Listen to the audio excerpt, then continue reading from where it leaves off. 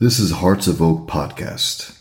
Free speech, religious disagreement, children's rights, and open and free discussion on any topic are bedrock to a democratic free society, and we seek to promote and champion these basic rights. Join us.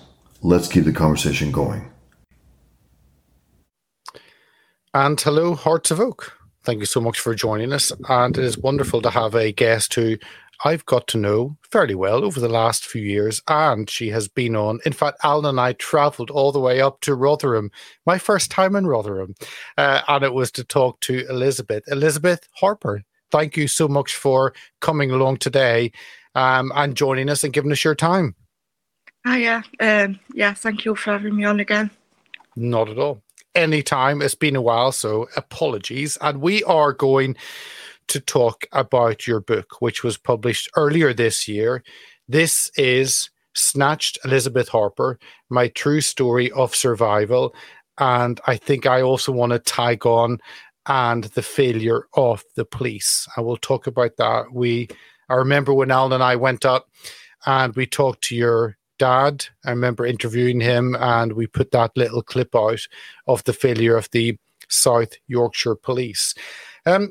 But Elizabeth, your story is, I guess, repeated in many other people. And you've decided to put this book together, which people can get hold now. If they go on Amazon, they can click on it, they can buy it.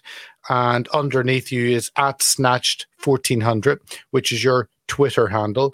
People, I would encourage to go and follow you, find out a little bit more about you. And I think it's a perfect stocking filler. It's a difficult book to read, but it also helps people understand what exactly has been happening.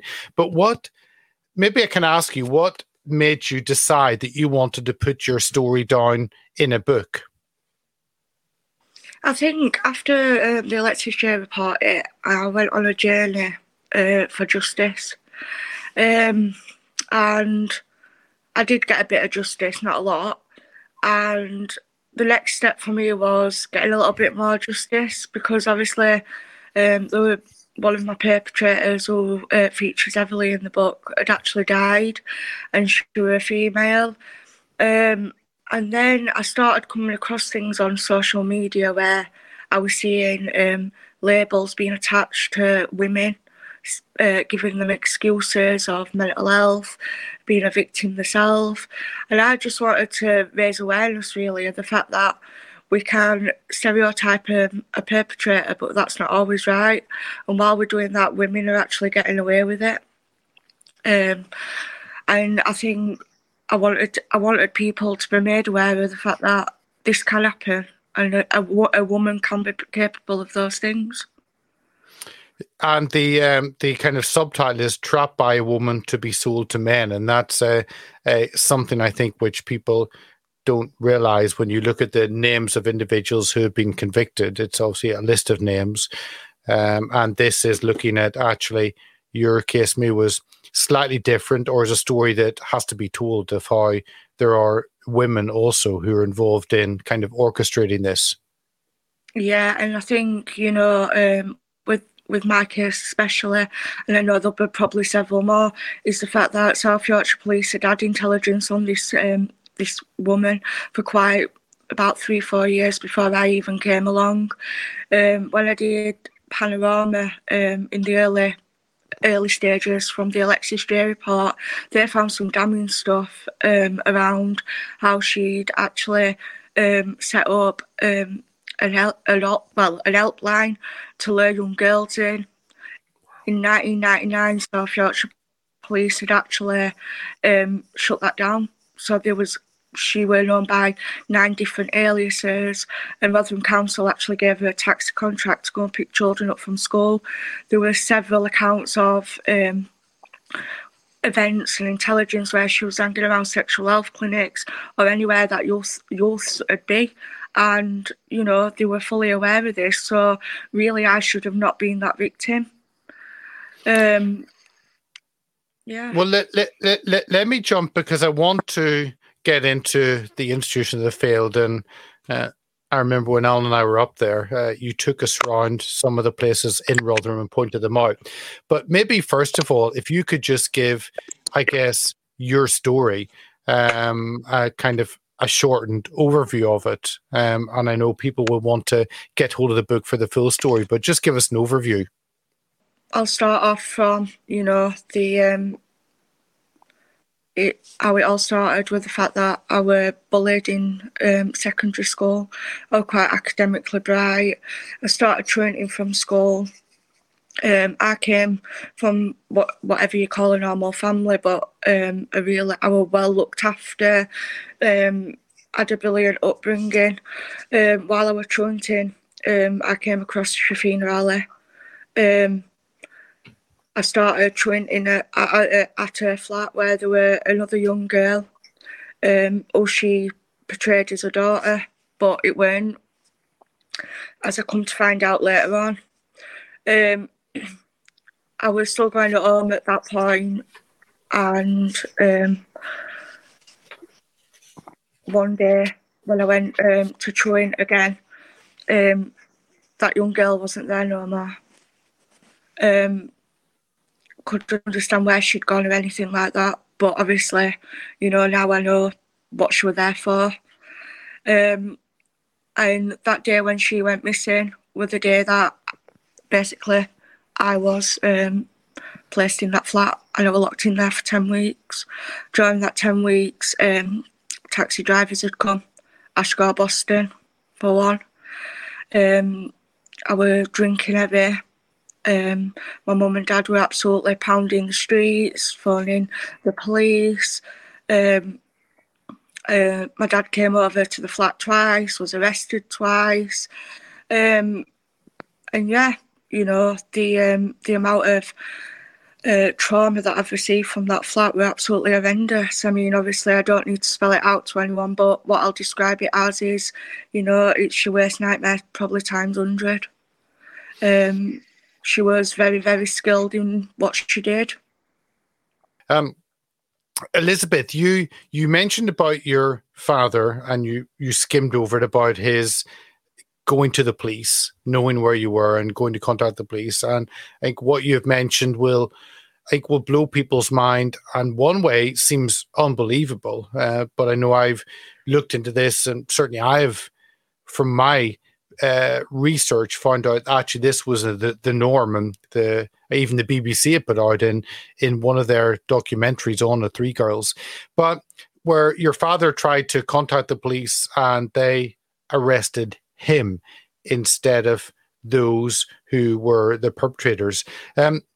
Explain that to us, because that just is a lot for people to take in, and you glossed over it.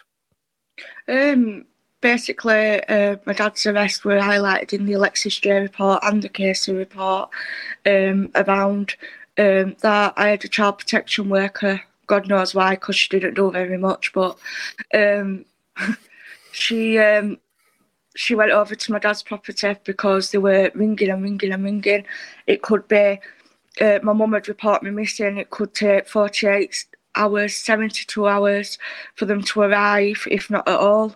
On this one particular time, this child protection worker came, and my dad were kicking off saying, "You need to do something. I know where she is. You know where she is. So go and get her out." They refused point blank, knowing the full history of this woman as well and what she was capable of. So Dad absolutely lost it and went over to the flat. Within minutes, South Yorkshire Police were arresting him. Took him to do whatever they needed to do, let him back out. Dad went to the property again, and they come and got him. The thing I can't get my head around with it all is that at that time, the only adult to face any consequences for my abuse from my own dad. No other adult. There were times where they'd come over, the police, line them up in the house, search the house, do everything really to deflect on what were really happening. Wow. Tell us more about them, the police, the South Yorkshire Police.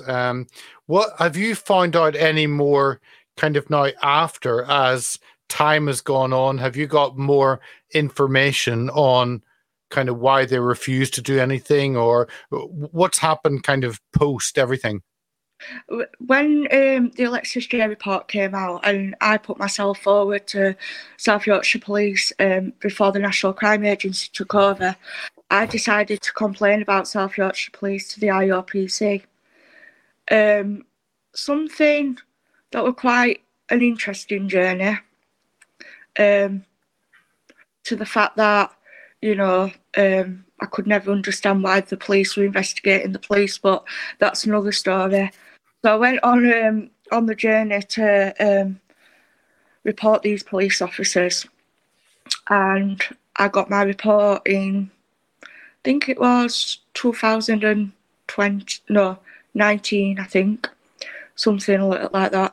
And out of 10 complaints, 7 of them had been upheld, and one of them was mine and my dad's complaints were in it together. God knows why, because we'd made separate complaints, but it came, and it were both our complaints. And what I found very, very interesting is that my dad had rang the police station back when this were going off and spoken to somebody who were quite high up in the police and told him, why aren't you doing anything? There's something seriously wrong. And he said, well, it's just a phase, and it's something what we all call, I don't know if I'm going to be able to say this because it's really bad, but it was highlighted in big letters, the term packy shagging. And at the bottom of it was actually my complaint was upheld, and it said that I was abused on the fear of racial tension. Mm. Now that's something that I don't fall for, because how could you ever let children be abused on a fear? Mm. And all the way through there were a narrative of different things. Basically, they upheld the complaints, but they said that the police officers involved, they couldn't identify. So I went on this big parade of why can't you? How come you can uphold complaints but you can't identify those that were responsible? So I saw zero accountability at all. I don't know if you can answer this, but I'll ask you anyway. Do you think it was the feelings of individual officers? Because I'm trying to put myself, if I was a policeman and I heard something was happening like this, I would want to go, and the whole reason you, I guess, join the police is so you can tackle crime, and you hear this and you want to respond. Were they pressurized from above, not wanting to stir tensions up? What's your, can you answer that or give your thoughts on that? Yeah, what I blame individual officers for is not responding in a way where you're sympathetic. I came through a lot of in touch with a lot of PC level police officers, and their attitude, they shouldn't have been around children. I don't blame them for the actual failings. I blame the senior officers for that, because in the beginning I did blame them for it, but as time's gone on and I do what I do, I've actually seen that you can't get past anything without there having to go and speak to a sergeant or an inspector. So I think it were more high level than your PC level. And of course, it's not just your experience at South Yorkshire Police, but I've read numerous stories about Greater Manchester Police, with Rochdale up there, and other police forces. It's, again, this is where it becomes even more difficult to comprehend that it's not just one corrupt police force, but actually it's all around the country, and we're seeing these failures, I guess, happening in police force upon police force all across the country. Is that a kind of fair assessment? Yeah, of course it is. You know, we're seeing quite a lot of it, and the narrative through every police force is that somebody who's a victim of child sexual exploitation can't be a victim without taking some responsibility for their own abuse, and that's what we need to stop. Yeah, even the term you're used to, CSE is the government term, and I remember whenever one of the reports came out, I thought I would Google the instances of CSE, child sexual exploitation, and grooming gangs. Grooming gangs is the term that I guess much of the public understand and a lot of the media report on. And there were something like 99 times the amount of Google searches coming for grooming gangs as there were for CSE. And it seems though they're trying to use a term that people don't understand, people don't get, it's not been reported on. So to deflect that actually this is not really happening, we'll come up with a strange couple of letters that confuse you. Does that make sense? It does, but my preference is that I like child sexual exploitation. Okay. And not, as the correct term, and not grooming, because grooming makes it sound a little bit, different. nice. Yeah. An animal. It's it's something I don't like. I think it takes away how severe it actually is. Okay, no, fair point. You mentioned another kind of part of institutions, which was child protection officers. I'm assuming, and you can correct me and explain a little bit about what they should be doing. I'm assuming these are from local councils, kind of at a council level, that local government level, and they're there to, I guess they will have a list of specific children that they're there to oversee and make sure they can help. Can you kind of explain what they should be doing and how they failed? Well, this one particular child protection officer worked for, South Yorkshire Police, and she was meant to basically protect and safeguard, and she didn't do anything of it, any of the sort, really. She just basically just left me in dangerous situations. The only time that she ever come up with anything reasonable were when she was going to put me in a secure unit. But then, yet again, I was taking responsibility for my own abuse, really. Wow. And I'm assuming that, and again, correct me if I'm wrong, but what I've read, certainly in the police side and the local council, is that these people are not punished for failing to do their job. I mean, most people who go to a 9-to-5 job, if they don't meet certain targets, that they fail, then they're sacked or they're demoted. But it seems though there's been no punishment against the police and also the failings at local council level. No, nothing.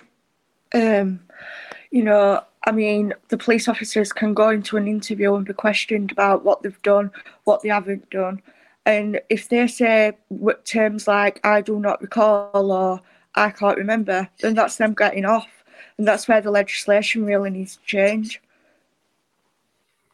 Have there been any changes? Have you seen any? We've seen report after report. You've mentioned the Alexa J report. I think in Rotherham alone, there were probably 6 local reports.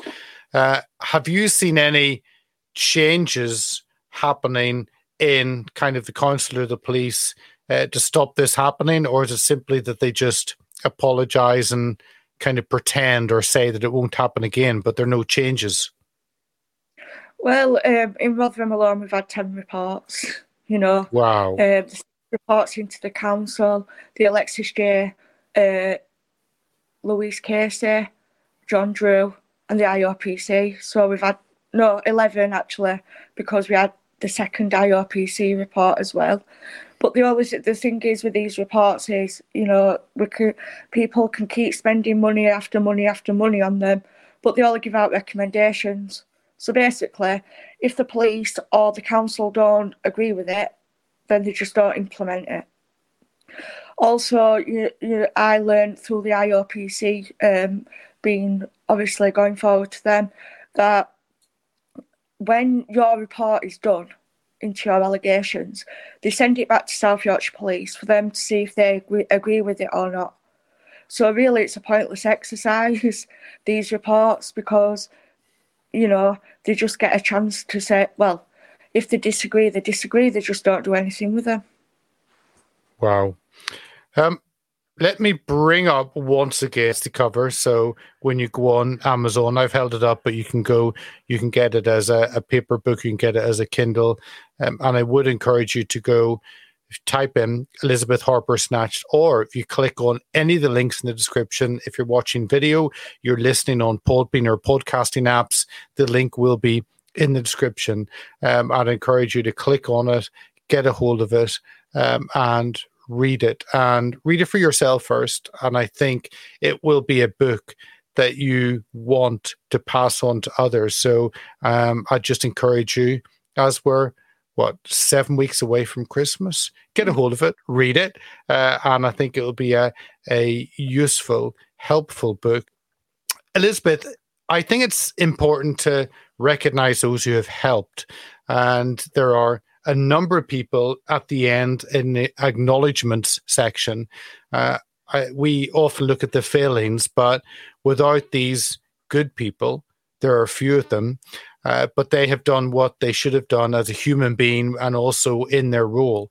And I know they have stood with you, helped you, and helped many others. So maybe if we can just go through a number of them and you can mention who they are. And one who I've seen a lot is Sarah Champion, who's the MP for Rotherham, and she has been vocal on this, hasn't she? Yeah, she's played a huge part in my journey.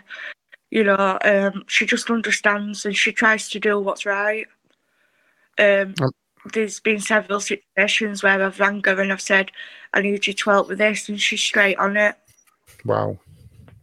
And she's weird. I mean, the whole thing is unbelievable. It was unbelievable when someone is criticized for raising this issue, and she has faced a lot of criticism in the Labour Party for standing up and speaking, hasn't she? She has, and to be fair, and credit to Sarah Champion, the fact is that she's been a consistent figure in what's happened, and what's happening in Rotherham right now. Yeah, she is very, very good at what she does. Another person you mentioned is Jane Senior, and I've had the honour of meeting Jane. Do you want to let us know a little bit about Jane and Risky Business and what that was about? Because she has also played a part in highlighting this injustice. Yeah. I first come into contact with Jane Senior around being 14. Her and her project actually saved my life, because if it wasn't for them and my mum and dad, then God knows where I'd have been.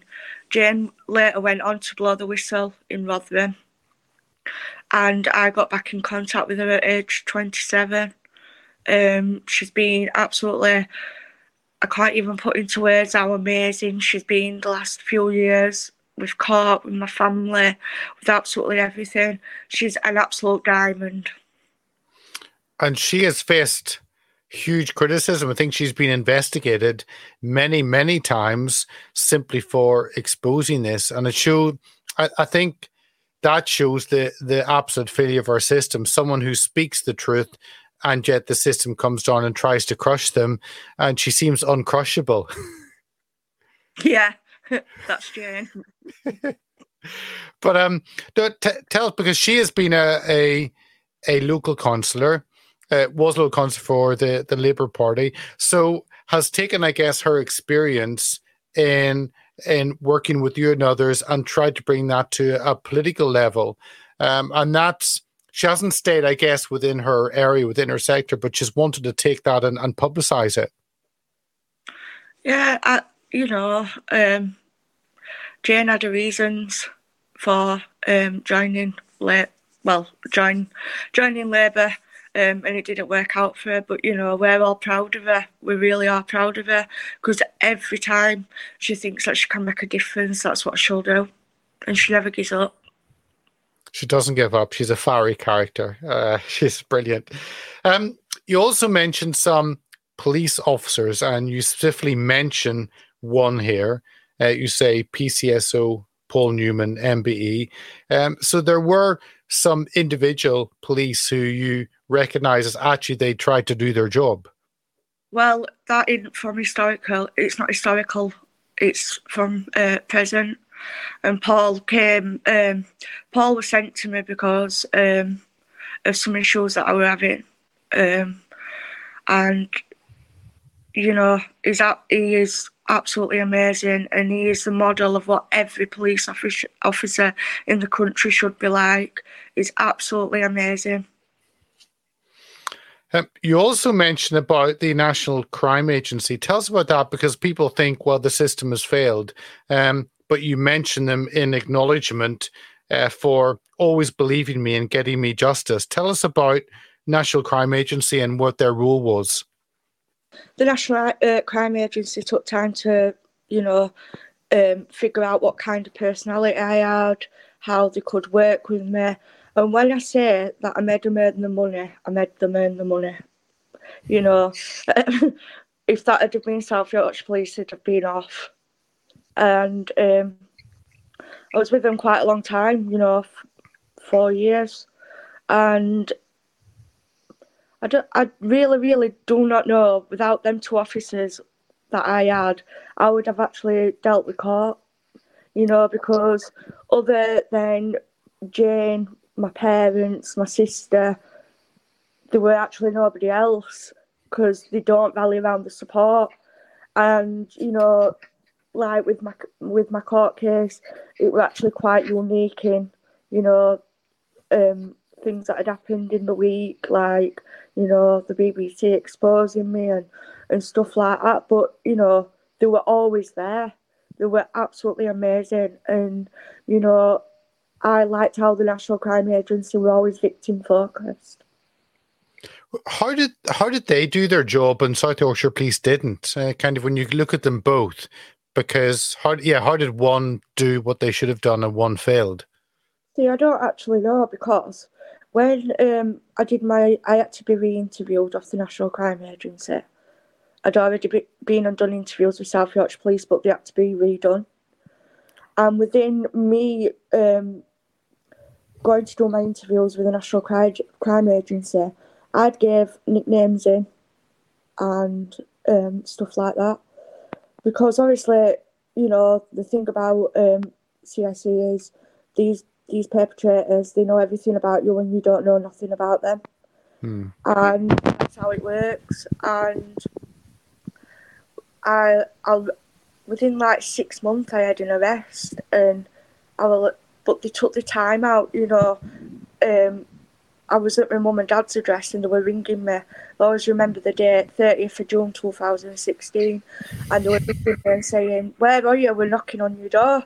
And I said, "Why?" I said, "I'm at my mum's." And they came and said, "Come and sit in back at car, we've got something to tell you." And they'd actually got Ashgar in the cells. So within 20 minutes of arresting him, they were outside my house telling me. Wow. All that day, they arrested him on a nickname. I mean, and well, I'll tell you this bit after Ashgar, 2 weeks later, 6:10 in the morning, they were proper banging on my door. So I went down, and they'd arrested 2 men in Bradford on nicknames. So what I'm trying to basically say is that when policing's done right, it works. Wow. You touch here about media, and you say about the Panorama team. You say Joe and Estella and Alison and the Panorama team. Thank you for helping me find answers and for your support. Tell us about that. Well, I know this will be a touchy subject for some of your viewers anyway.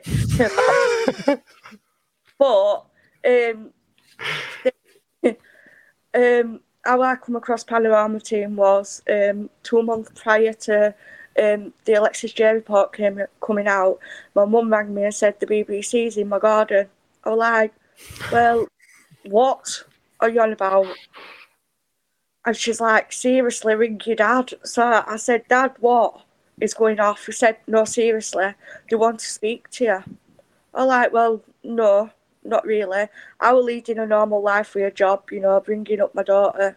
Simple as that. And then the Alexis J report it. And something made me so angry that day that I decided to go and film with them down what we call a dam, but basically like a canal thing. And a couple of weeks after I took part in the first one, they asked me if I wanted to go on a journey with them in finding some answers for myself. So for 6 months I worked with the Panorama team in finding out what Shafina was, how she operated, and how far the police had actually done to cover it up. And in June 2015 it aired Stolen Childhoods, where I did a full exposure on Shafina Ali. I went, and the Panorama team found me those answers, them missing bits that probably I'd have never found out. I'd still be sat here and not known anything about it. So I do owe them a lot because they actually helped me on a journey in finding myself, really. Well, it's good to hear the BBC doing something good, so I get you. You also mentioned some local officials, some councillors. You said to Councillor Jill Thompson for going on a journey alongside us and fighting for CSE and those future victims. And you also say to Councillor Emily Bartley for going on a journey alongside us. Do you want to just mention those and kind of the support you had from local councillors? Right. We've always been a Labour around town, always, with a few independents. In the last elections, we had elected 20 Tory councillors. All I can say about them is they have absolutely tried and tried and tried to fight for justice, not only for us, for them children that are going through it now. Jill and Emily have been absolutely amazing. They've had a lot of comments that they're doing it for political reasons, that it's for political gain. I can honestly say that ain't the reason. They're so genuine. And what we've seen is, now that we've got Tories in Rotherham, is we've seen that change now. That for once we've got councillors wanting to do the right thing. Wow. It's good to hear. Kanazi, you mentioned Veronica Clark, and her name is at the opening for Turning Your Life into a Book. You had obviously someone helping you put the book together. Tell us about Veronica. Absolutely amazing woman. Absolutely amazing. I always thought that, I won't be able to put stuff in that book that I wanted, because I did want to put my IOPC report in. I did want to name people, and she made all that possible. It was never, oh, you can't say this, you can't say that, because I like to be quite open and say what I need to say, and I was allowed to do that. But not only that, she took me on that journey that I was actually scared of doing. So I don't think twice of going on TV, radio, or doing things to wind the police up or whatever. But I was scared of doing that. And she made me not scared. She's absolutely amazing. Wow. At the end, you say to Emily Vaughan, author of Enslaved, thank you for your empowerment and support. This wouldn't have been possible without you. Tell us about Emily. So she's somebody who I met on Twitter and sparked up a friendship with. She's an absolutely lovely, amazing girl. And she actually wrote her book with Veronica and introduced me to Veronica and said, you need to do it. And wherever there's anybody that needs empowering, Ems will be there. She's amazing. Wow. I think it's good to kind of end with some of those positives, because there are good individuals who have done what they should have done. As I said at the beginning and in the middle, you can get hold of the book. If you read on Kindle, you can get hold as a Kindle. You're going to get a paperback, The links are all in the description. I would encourage you to click on it, get a hold of a copy. If you've listened to Elizabeth's story, go for it. Click on the link, put it in your basket, order it, get it to your house, and go through the book. And I know you'll want to share that with others. Have we left anything out, Elizabeth, apart from buy the book? Is there anything which we haven't touched on or you want to leave the viewers with? No, I think that's it, really. Just they have to get the book. Say that. Yeah. It's been a joy getting to know Elizabeth. I've through different things I've done, through interviewing her before, going up to see her, and getting to know her. And I would once again leave our viewers and listeners with the recommendation that you get a hold of that. I think it's $7.99 or something, so it's not that much. Probably about the price of a pint of beer these days. So get a hold of it and read it yourself and pass it on and let someone else hear Elizabeth's story. And maybe they might want to see how they can get involved in doing good where they are. So on that, and make sure and follow Elizabeth on Twitter at Snatched1400. As we finish, you click on that link, get the book, and also click on Elizabeth's handle on Twitter. Make sure and follow her. Make sure and see what she's talking about, and make sure and see what she's doing, and support her in that way. And I think on that, I'll wish you, our viewers, a wonderful rest of your day. This is coming to you a few hours before we're recording this, just prior. You'll get it this evening, Monday the 31st. If you're listening on Podbean or in the podcasting apps, you listen on the go. Thank you for listening. All the links are in the description. So on that, I wish you all a wonderful rest of your day. And we, Hearts of Oak, will look forward to being with you once again on Thursday. So thank you so much and goodbye. If you like what we do, sign up to our mailing list. Donate, share, and subscribe to our many platforms at heartsofoak.org. Thank you for listening.